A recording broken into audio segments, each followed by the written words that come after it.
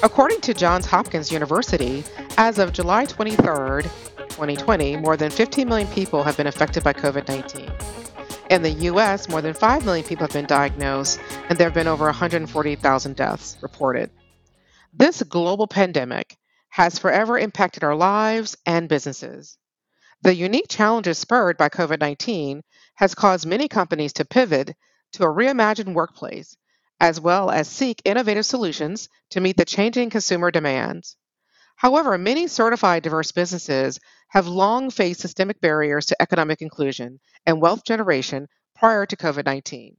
Now more than ever, we need corporations to focus on strengthening and diversifying their supply chain for sustained economic recovery. It starts with supporting certified small and diverse businesses. Welcome to the Diversity Deep Dive podcast.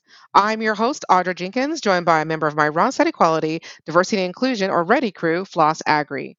Today, we are speaking with Regina Hayward, Senior Vice President and Head of Supplier Diversity for Wells Fargo. She has more than 2 decades of multi industry global supply chain and supplier diversity strategy experience.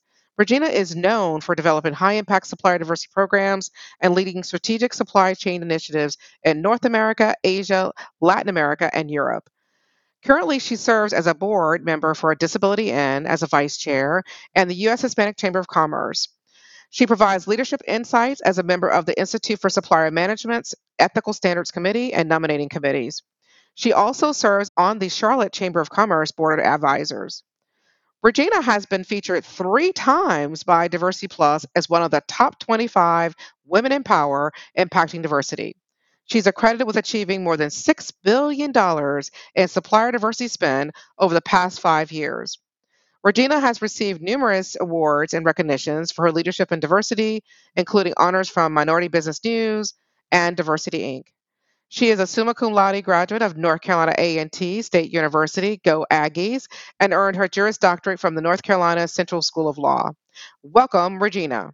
Thank you, Audra. I am super excited to be here and appreciate the opportunity to share on today's podcast. Really, really excited and ready to go today.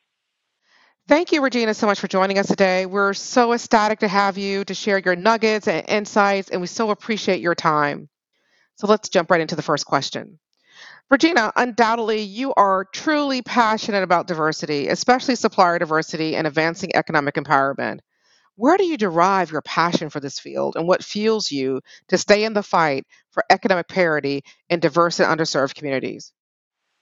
Well, I like to start when, I'm asked that type of question with my background. My appreciation for community and passion started from a young age as I grew up in a supportive African American community in the small but mighty town of Thomasville, Georgia.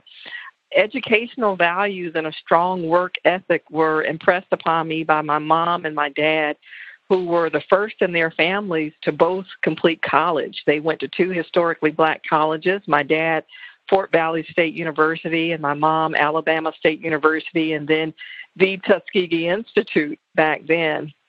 And so as they began their life together and married and started having kids in Thomasville, they really created a home environment that was centered around family, church, community, doing the right thing on behalf of neighbors, really looking out for those in the community who were less fortunate, and then sharing our talents and skills and abilities in a way that really made a difference. And so those are my roots. And from those roots, as my career has taken shape, I've had an opportunity, as you mentioned, to myself attend 2 historically black colleges and universities. And I tell you, on those HBCU campuses, seeing the robustness of folks from all over the country and all over the world really coming with a central focus on not only increasing their skill sets, but one of the really important aspects, and you mentioned the Aggies, we have this term at A&T, North Carolina A&T, called Aggie Pride, and that really is about doing good while you're doing well. And so leaving those college experiences and really knowing that I wanted to go into the world with a mindset not only to create economic impact, to have a political and a civic voice within the country, But also, I knew from an early age that in order to do well, I really did have to focus on doing good. And so I'm very thankful that I found ways of really manifesting that throughout my career.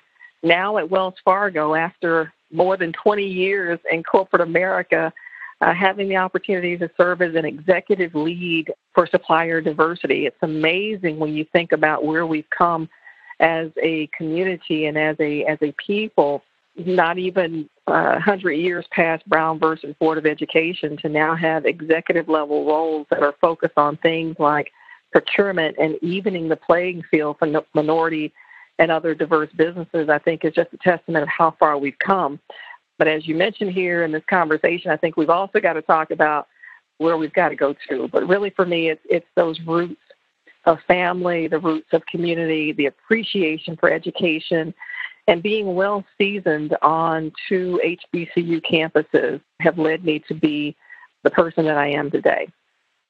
That is such a wonderful story, Regina. Thank you for sharing that. You are so right about that Aggie pride. I have many friends who graduated from North Carolina A&T, and the doing well while doing good really resonates. Clearly, you are a powerful, impactful leader, and the great work you're doing is an example of that. So thank you for all you're doing. So pivoting to question number 2 that I have, when I think back to December 2019, I was so hopeful for 2020, as I'm sure many of us were, and the excitement surrounding the beginnings of a new decade. No one could have imagined we were entering this phase, moving from a crisis to a crisis. COVID 19 has had a tremendous impact on us, not only in the United States, but also globally as society as a whole. What are some things you're doing to ensure the health and overall well being for yourself and your team? Yeah, yeah, I completely agree with you. These are unprecedented times that we're in.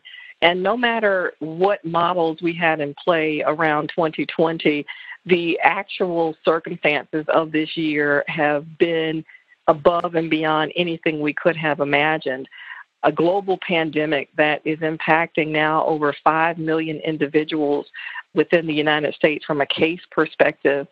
The number of businesses that started the year with a robust business plan and who are now having to retool and reimagine how they can really approach their financial needs within their entrepreneurial aspirations. And not only that, I think a lot about our school systems, the thousands of children across America whose school year was interrupted and who had to quickly pivot from in-person education into a virtual format and now have the uncertainty of whether or not they will be able to return back to their beloved educational foundations in 2020. So a year of unprecedented change, unprecedented situations. You know, when I think about the health dynamics, it's very important, I think, right now to nourish ourselves from a physical, mental, psychological, and emotional perspective. My team went virtual around mid-March of 2020, and interestingly, on a normal year, we travel about 30% of the time. That means we're in and out of airports, hotels, flying across the country, working on global scopes as well. So to have a team that has now, for the past 6 months, been working out of their homes is a very different transition experience. And so some of the things that I certainly work with my team on is preparing or allowing space for people to really talk about how they feel, having enough listening sessions that are full of empathy where you can really understand that folks who were maybe doing one job are now not only doing a full-time job, but they're also educating their children at home. They may be caring for a loved one at home. They may be now responsible for other aspects of their community that maybe they weren't responsible for before COVID-19. And so really providing that space for people to have enough room to be emotional. I encourage my team to take vacation time. I think that's very, very important now. Even though we're working from home, you have to take that day or a few days just to check out. My husband and I like to fish and spend time outdoors, and so we've been spending time exploring the parks in North Carolina, finding places to walk, to bike, to hike, any way to just really get the the energy that could manifest itself as depression, could manifest itself as anxiety, could manifest itself in any number of ways. Finding ways to really let that out, I think, is really, really important. And then the last thing in this space is talking to others. This is a great time to reach out to your network, people who you haven't connected with in a few years and just haven't had time to. Again, back to the folks who are traveling all the time, who are now maybe at home and have a little more time. Sharing the experience. There is such a common human experience in what we're going through right now. Everybody is taking this in some kind of respect in a very, very similar way. And so being able to share that, whether it's through your social media networks, through picking up the phone and having a call, through Zoom meetings. I've been invited to more virtual parties as people are celebrating their birthdays on Zoom than I ever have when we were physically, going to celebrations. And so those types of things, the connection to a network, I think really helps us to get through those mental, psychological, and social aspects of what we're going through right now, which is really, really trying and really, really different. I don't think I've been through anything like this in my lifetime. So this is a very, very different experience from a health perspective. Very powerful, Regina. Thank you for that. I love that giving space for the time we're in. That's so poignant. All leaders need to give space to their teams because it's a different dynamic. I feel like I'm watching this movie play out. I keep thinking to myself, I'm going to just go get in my car, go home, and get back to normal. But you're right. We've got to realize that this is our new normal. If we don't find a way to cope in this new normal, we can't cope when the next crisis might arise. I so appreciate what you said also about manifestation. I really believe in manifested energy and manifesting the positive. I hope that we're all bringing forth as much positive energy as we can while being mindful to be safe for ourselves, our loved ones, and people on the front lines every day by taking the necessary precautionary measures. So, pivoting to my third question, after COVID-19, then we came to the second crisis. There was a wave of social justice protest stemming from the murders of Ahmaud Arbery, Breonna Taylor, and George Floyd, and countless others. In some communities, small and diverse businesses have suffered essentially a double edged blow from both of these crises occurring simultaneously. What are some of the initiatives that you and your team at Wells Fargo are working on to stay connected and engage with diverse suppliers during these turbulent times? Yeah, I think that connection is so critically important. And I was talking about how my team pivoted from the office environment to work from home. But there was another tremendous pivot that we did in March that I think was a reflection of not only the passion that we have for ensuring that small and diverse businesses succeed, but also the reality, having worked in this space for a few decades, we knew what this moment could mean from the standpoint of the negatives if we didn't get in front of a few key areas. One thing that we did is we immediately began to outreach to our over 80 partners across the United States, organizations like the U.S. Hispanic Chamber of Commerce, National Minority Supplier Development Council, the Women's Business Enterprise National Council, and we let those organizations know that Wells Fargo could provide helpful information to their constituents, information about the Paycheck Protection Program, information about grants that are available. Our Wells Fargo Foundation was very, very generous in working with us to get grants out to nonprofit organizations who were supporting small, diverse businesses. So with that, we were able to touch in a 7-week time frame over 20,000 people through intentional video, virtual, webinar, Zoom-type sessions that we held with our various partners. And when I say it was intense, Audra, there were days where my team was working 10, 12 hours because we just knew that in order for the things that we were hearing as possibilities, in order for those things not to happen, we really had to intently focus on getting capital and getting technical assistance and information out to small, diverse businesses. The other thing that I personally did is I joined in a few conference calls that were happening daily. And these were conference calls with the Hispanic business community, with the disability business community, with groups that serve as small business advocacy organizations. But that connectivity, the words you used about the connection, was really important as all hands were on deck to ensure that we understood who was doing what, and we could also offer synergistic support and some integrated efforts across communities. One great example, the American Indian Chamber of Commerce, we pulled together a session with that particular chamber, and very notably, they represent a large number of construction Native American-owned firms. And you think about what was happening early in COVID as people were coming out of facilities and capital projects were being put on hold, that was a big impact to construction-type firms. But at the same time, you had a number of facilities that were adding personal protective equipment. If you walk into a bank branch now, you'll notice the plexiglass screens. If you go through a drive-through, most of them have been backfitted with some sort of protective covering over the drive-through window. We were also working with others in governmental agencies who were looking for big, diverse manufacturers who could retool their manufacturing lines to produce things like ventilators. And so the network and the connectivity was so super important as we got into the early days of COVID. And that's really what my team was focused on. Now that we're out of that early period, we are providing information to small businesses on what's remaining of the Paycheck Protection Program. So there's about $130 billion that's remaining under that facility. We certainly are collaborating with minority depository institutions and community development financial institutions to make sure that they're capitalized and have the requisite funds that they need to just consult folks on how to get to the remainder of the $130 billion.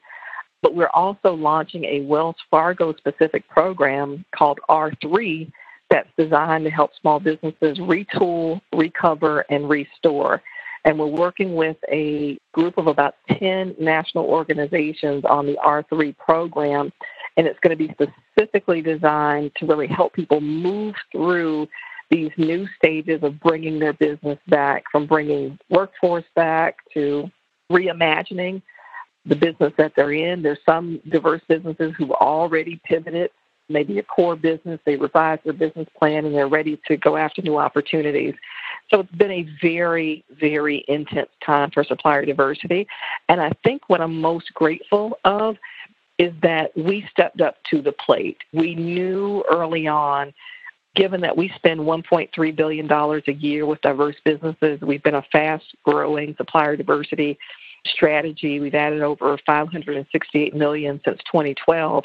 We knew that in order to weather this storm, the diverse businesses that we care so much about had to be okay. And not just those businesses that are within our supply chain, but more broadly across the community. And that's really what we've been putting our energy and our focus towards the COVID situation came upon us. That is wonderful. So now I'm going to pass it off to Floss Agri, who's going to take you through her set of questions. Floss? All right. Thanks, Audra, and thanks, Regina. Thank you, Regina, for sharing such great insights in terms of how you are playing a pivotal role in ensuring that diverse suppliers remain connected, right? And that connectivity is there. Looking back over some of the work and things that you've been quoted as saying, you've actually been listed as saying this is your favorite quote actually, from Harriet Tubman. And it says, every great dream begins with a dreamer. Always remember, you have within you the strength, the patience, and the passion to reach for the stars to change the world. My question to you is, coming out of this pandemic, what do you hope to see changed in the world? Yeah. So there's some revelations that I've been having as we've been going through the pandemic, as well as the turmoil within the country due to the lack of racial justice, equality, and equity in so many different systems and facets of our society. I sincerely hope that we will take time to get to know each other better. In doing so, we have to tackle really serious issues like systemic racism, and we have to do it in an integrated and a coordinated fashion. As I think about the country and the numbers of diverse businesses that have been growing over the years, the fact that the population is teetering towards 50% ethnic minority as the majority. This is a time for us to really think about how do we deploy that creativity? How do we deploy innovation that's locked inside of communities that have never had an opportunity to equally participate in the economy? That is what I see as a huge opportunity. And that whole part about working together, we have an opportunity to network more, and not just network, but to really be intentional about ensuring that we're helping the next great idea to move its way through startup to series funding to venture capital funding into some sort of an IPO and mainstream environment. It's happened very nicely for majority individuals within the economy, and it can happen for diverse individuals as well. Just imagine how much innovation that would yield within the U.S. economy if all populations and all communities had the same access to networks, to relationships, to capital, and to opportunities. From a technology perspective, we are really this year scaling some of our technology relationships with African American technology companies. It's hugely exciting, not only to watch a category which historically has been very low from a diverse spend perspective, to see that category grow, but to also see individuals within the business kind of open their eyes to the possibilities and to the fact that the suppliers that we're using are performing very well and very competitive. And technology is so critical as we're shifting, and we have shifted over 200,000 people from our office environment into a work-from-home type of mode. That's all about technology. So the more diverse businesses that we have at scale in the IT hardware and IT software space, there is huge opportunity. I'll just mention a few other areas that I'm working in, and I like to tackle the difficult areas, and that's why I love Harriet Tubman. I've watched her movie a few times, the new one that came out. Her tenacity, that grit, the patience of change, her perseverance around what she saw as a possibility and what she was willing to do, actually putting herself on the line for it, is something that resonates with me. One of the new areas that I'm working in is the asset management space. In the United States, there's over $70 trillion of assets under management, but less than 1.3% is managed by minority or women-owned asset management firms. 1.3%. We literally can't go any lower than 1.3%. And the 1.3% of minority and women-owned firms in the U.S., they are top quartile performers in asset management. So when I talk about this opportunity to tap into areas that have been untapped and to really work together in new ways to take this economy and put it on overdrive, those are real opportunities. And so I think we are waking up. We are waking up to the need to work together. We can't go it alone. We can't have the GDP that we want or the job growth that we want or the sustained economic impact that we need as a country unless and until we get everybody on the playing field. That's what I'm continuing to work for, and that is what I think inspired me so much about Harriet Tubman and continues to drive me forward. Well said. I love that, Regina. Taking the time to get to know each other better, to tap into some of that innovation, right? So opening our minds a little bit, I think that should resonate with a lot of people considering where we are. That leads me to my next question, which you've kind of answered that a little bit in number 4, but under your phenomenal leadership, you helped achieve $6 billion in diverse supplier spend at Wells Fargo over the past few years, and we're proud to support your Tier 2 spend as a human capital partner, of course. What do you see in terms of trends in the supplier diversity space post-COVID-19 to help companies continue to evolve to that next level? So I know you mentioned the innovation and the connection. Do you have anything that maybe you would like to share? First of all, thank you all for your support, because this connects right back to my last answer. We have to do it together, and so I appreciate that your organization has been a part of the journey that we've been on, and certainly has contributed to the $6 billion through our second tier program. And so, let's continue to be connected there. And I like the words you used as far as what's the next level. When I think about how supplier diversity got started after Brown v. Board of Education in 1954 and integration in the 1970s, very early in the 70s and 80s, supplier diversity was almost attached to affirmative action. It was a part of just getting representation within supply chains. And so we started in categories that had large concentrations of diverse businesses, like facilities management and construction, and what I like to call the brick and mortar type trade categories. And then as we moved into the 90s and 2000s, brands really realized, hey, if we're working with the community, then the community is going to work with us. And so consumer products companies really began to invest in supplier diversity. Brands like Johnson & Johnson and P&G, some of the automotive providers, Ford and General Motors, and they started to integrate their supply chain from the standpoint of business value and customer retention and customer capture. So where are we now? In the 2020, time frame, we are now in a knowledge economy. And what that means is that we're looking to add capabilities around digital and mobile. We're looking to increase our innovation, to be disruptive, to gain more market share. And so there are huge opportunities in spaces that I like to call professional services, not necessarily building a brick and mortar or a tangible thing, but really looking at the intangibles, right? And so when I look inside of supply chains, those are places where it's ripe for more minority and women-owned business participation. And I think that's what the next 20 years is going to look like. It's going to look like growing and scaling the next large consulting firm that is owned 51% by a minority or a woman or someone from a diverse population. It's going to look like co-developed agreements where technologies are being partnered maybe by a large corporation and a smaller organization. I think we are certainly in a robust time for startup organizations where folks who are in the investment management space are really looking to put dollars into getting firms going and getting them growing so that they can become the next IPO and the next publicly traded company from the standpoint of bringing more companies to the market.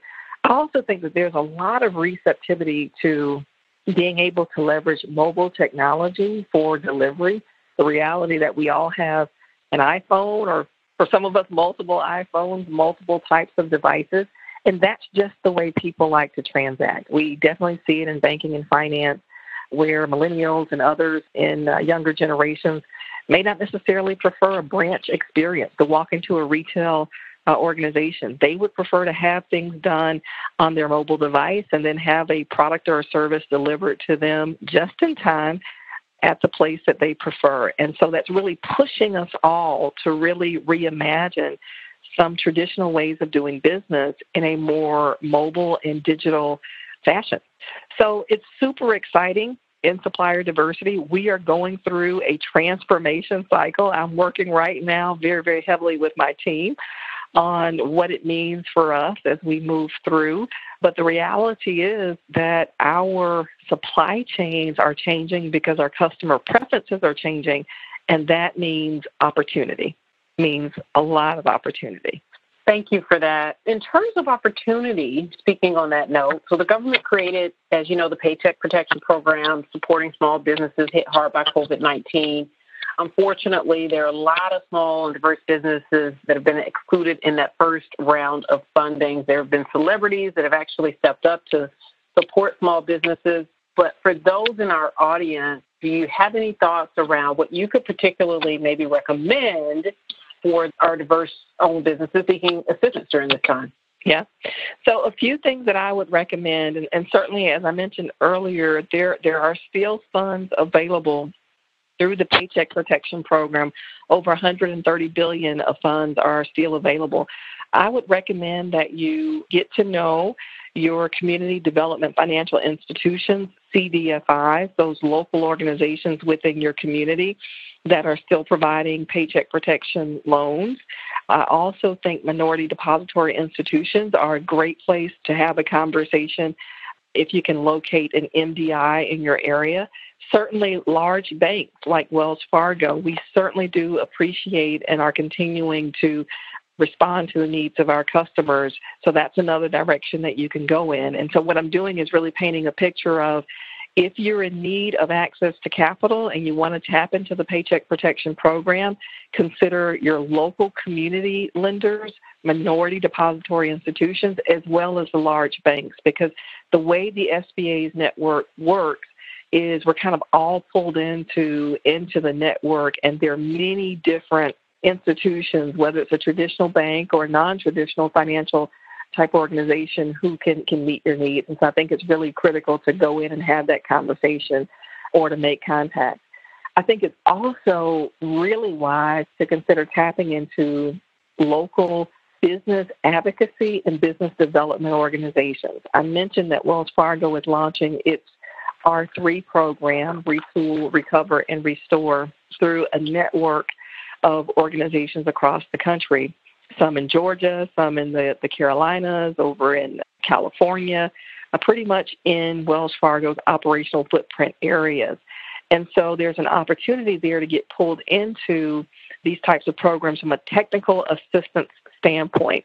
And I mentioned technical assistance because what I'm learning in reading data and information around how the Paycheck Protection Program has performed is that a number of small minority-owned businesses just didn't have the technical assistance that they needed in order to process the paperwork or to understand the requirements of actually submitting a request for PPP. And so with that understanding, there are a number of nonprofit organizations and local organizations who are now providing technical assistance. And then the last thing that I would really focus on are the number of substantial dollar commitments that organizations have made post the George Floyd killing up in Minnesota. From the standpoint of companies really now providing funds to support diverse businesses, really understanding the need for access capital from a grant perspective, I would follow up on some of the big announcements that are being made. Now, Wells Fargo recently announced a commitment to donate all of our paycheck protection fees, up to $400 million, to nonprofits across the country to provide access to capital, technical assistance and support, and long-term resiliency programs to small businesses, with an emphasis on minority-owned businesses. And so when I think about that, we launched the program with an initial $28 million aimed at supporting Black and African American-owned businesses, and we are certainly providing capital through that investment to community development financial institutions.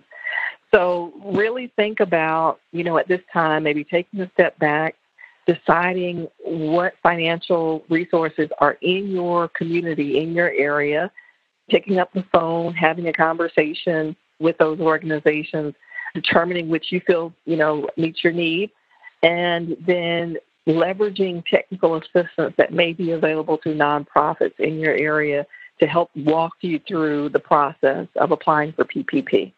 Thanks. I have to say, Regina, you're really inspirational. You're sharing a lot of great tidbits, and it's exciting to hear in detail all the great things that Wells Fargo is doing. So happy to be a part of that as a partner. My last question before passing this back to Audra is just you working in this space, steering the helm of a lot of these efforts that you talked about. Do you feel like ever at a point, where you are feeling that sense of fatigue that some diversity professionals feel? And if so, do you have any advice to provide to them to combat some of that diversity fatigue that sometimes leaders face that are engaged at the level that you are right now today? Ooh, I tell you what, now I am so glad you asked me that question, because I tell you what, I think I've been waiting for years to answer this question. Yes.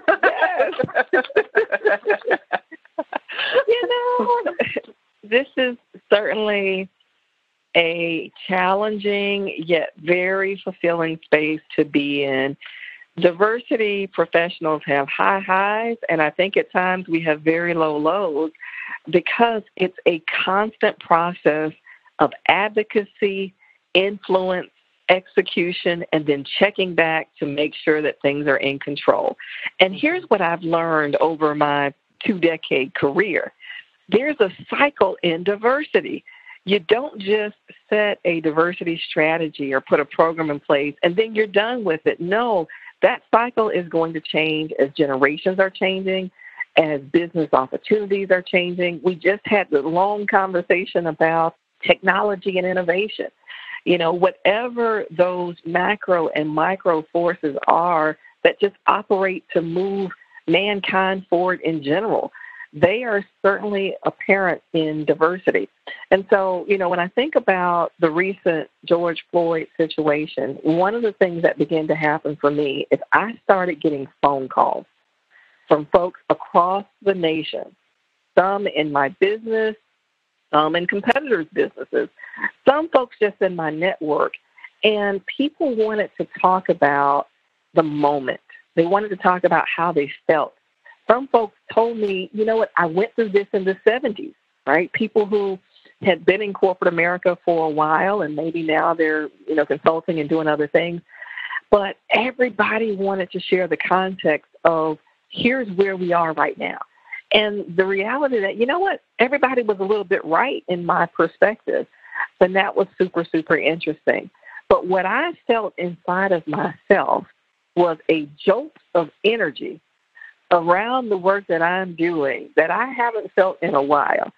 And that energy told me to get up, get back on the front line, to really think about what this moment, what this time could mean for my team, for the businesses that we work with, more broadly, what this moment would mean in diversity and inclusion.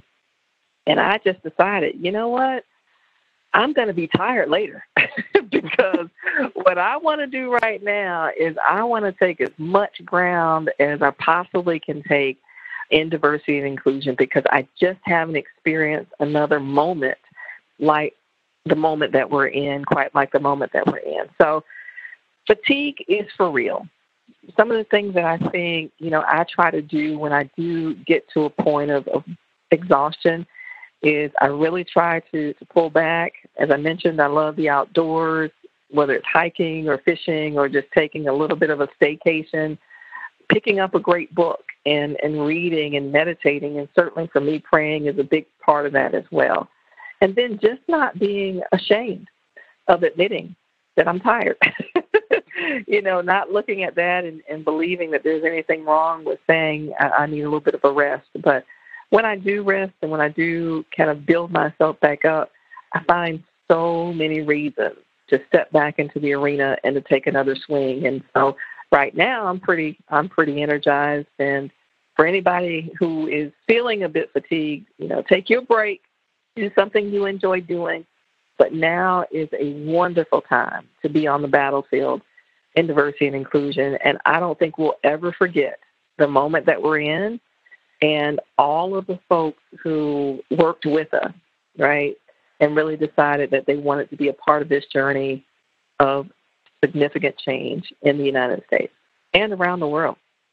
Wow. I think, you know, I'm excited and happy to hear you say that. So capitalizing on the moment or the opportunity that we have now, because I can certainly see that in our space and agree with that. I can also agree with and relate to actually, Regina, what you shared in terms of that balance, right? So in terms of combating fatigue, now more than ever, people are calling on diversity practitioners front and center. But then you're also saying, okay, while we want to make sure that we're there and this is an exciting time and we're a part of it, what you're saying to our listeners is make sure that you're taking time for you, which can sometimes be hard for us. Next, I will pass it on to Audra, who will take us out in the last few questions. Thanks, Regina. It was great talking to you. Thank you. Well, Regina, I have to say, I knew this would be a powerful podcast with you. Thank you for that. I appreciate that sage advice and wisdom. I love what you said about warriors on the battlefield needing rest and also the just the need to pour into ourselves during this time more than ever.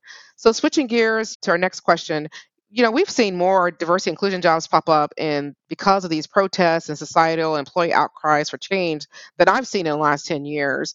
So Regina, for someone who's new to the D&I field and they're interested in learning more about supplier diversity, what is a good starting point to help them gain more knowledge and grow their career?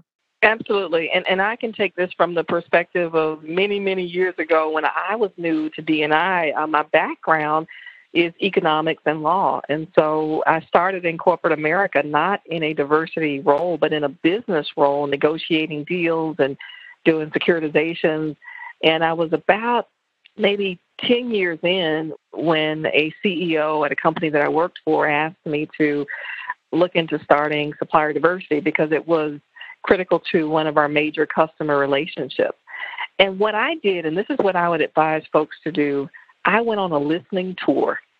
I spent about 2 months talking to our key customers, talking to experts in the field, listening to folks who had deep experience in diversity and inclusion, and just capturing all of those intricate best practices, the lessons learned, the here's what worked and here's what didn't. And it was amazing to me how many seasoned diversity and inclusion professionals are just waiting to impart their knowledge and their wisdom onto other people. And so I was pleasantly surprised. I said, you know what? I'm going to enjoy being in this field because people are so open to sharing. A lot of what we do in corporate America is about confidentiality, and you got to hold on to it, and you can't share it with others. But I didn't find that in D&I. If someone has found something that's worked in their organization, whether it's an ERG or a session with executives or a way of scorecarding that really resonates across the enterprise, or in my space, a way of bringing in diverse suppliers and untapped categories, folks were willing to share that. But I think the other thing that I would suggest people to do, once you kind of do your insights gathering and you begin building a network of folks who can support you and really share with you, the second thing that I would do is I would really set realistic expectations. And this goes back to that notion that diversity is cyclical, business is cyclical, things are going to change. And so understanding how to bring diversity into an organization in an effective and efficient way, I think is really, really important. And I kind of break this down into, effective project management or process management, but understanding what you do in year 1, year 2, year 3, year 4. When do you need to come back and reassess all of it and do another continuous improvement loop? I think is really, really important. So not necessarily coming at it with the mindset that it all has to get done immediately. Pace yourself. Understand your organization's culture. Understand the leadership within your organization. And then give yourself a runway to make change that is reasonable and is rational. And be okay. Be okay to go back and continue to tweak things on the margins as you see changes need to be made. The final thing I'll say, and I said there were 2, but I just added another one, celebrate success all along your D&I journey. One of the things we do annually is we have supplier diversity recognitions. We just finished a cycle of recognitions. We recognize about 100 people across Wells Fargo. And I can tell you one thing. The day I sent those notes out to people, letting them know you're a supplier diversity champion, you are a rising star, here's what you did to support procurement. You increased diverse asset managers year over year by 21%. I was getting back notes from people saying that it made their day. They were so excited. And not only did I copy the person, but also their direct manager so that it could be a part of their performance management, and that gets into, incentives and things of that sort.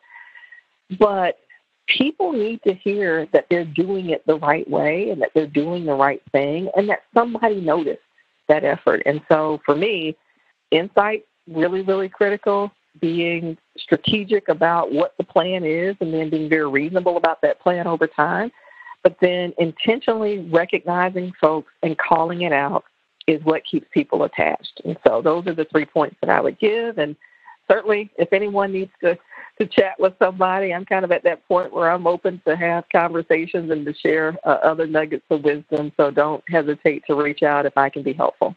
Excellent advice, Regina.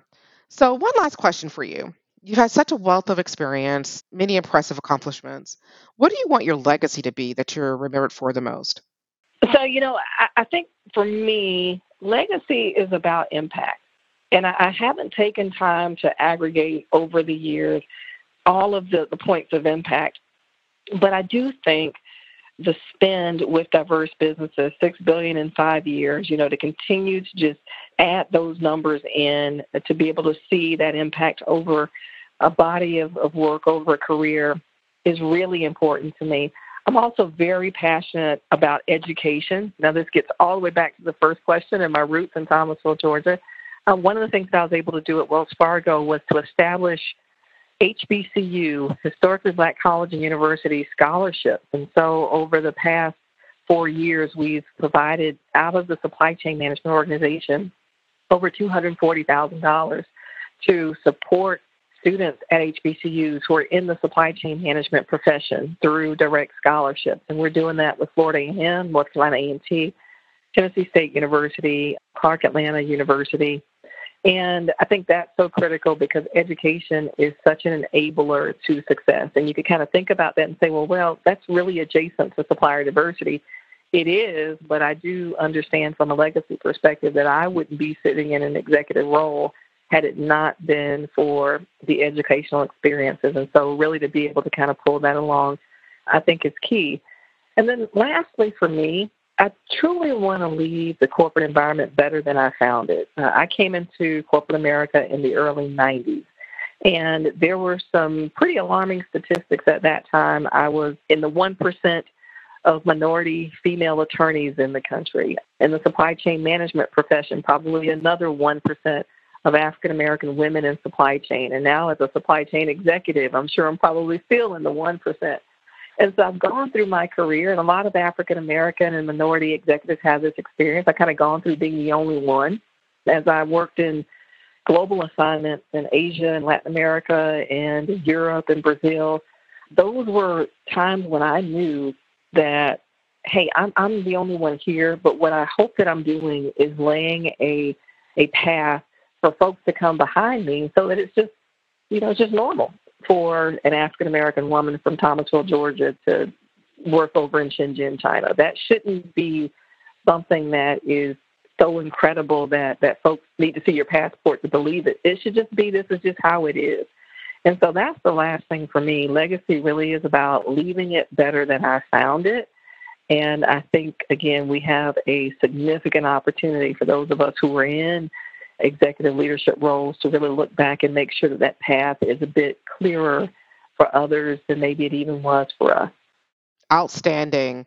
Well, thank you, Regina, for sharing your insights. It was such a wonderful gift having you on the podcast. You shared such mind-blowing nuggets of wisdom. Thank you, Floss, from my Ready crew, for another remarkable conversation. Also, I want to give a big thank you to our global listeners in over 44 countries. We so appreciate your support. Remember that when we celebrate diversity and inclusion, we celebrate humanity. Be sure to spread the word by using hashtag Celebrate Humanity and tag our hashtag Diversity Deep Dive Podcast. Real diversity happens when everyone is actively engaged and working together for a positive change. Let's keep the conversation going. Please download more episodes of the Diversity Deep Dive Podcast. Until next time, seek out ways to make a positive difference in your community or organization. Thank you.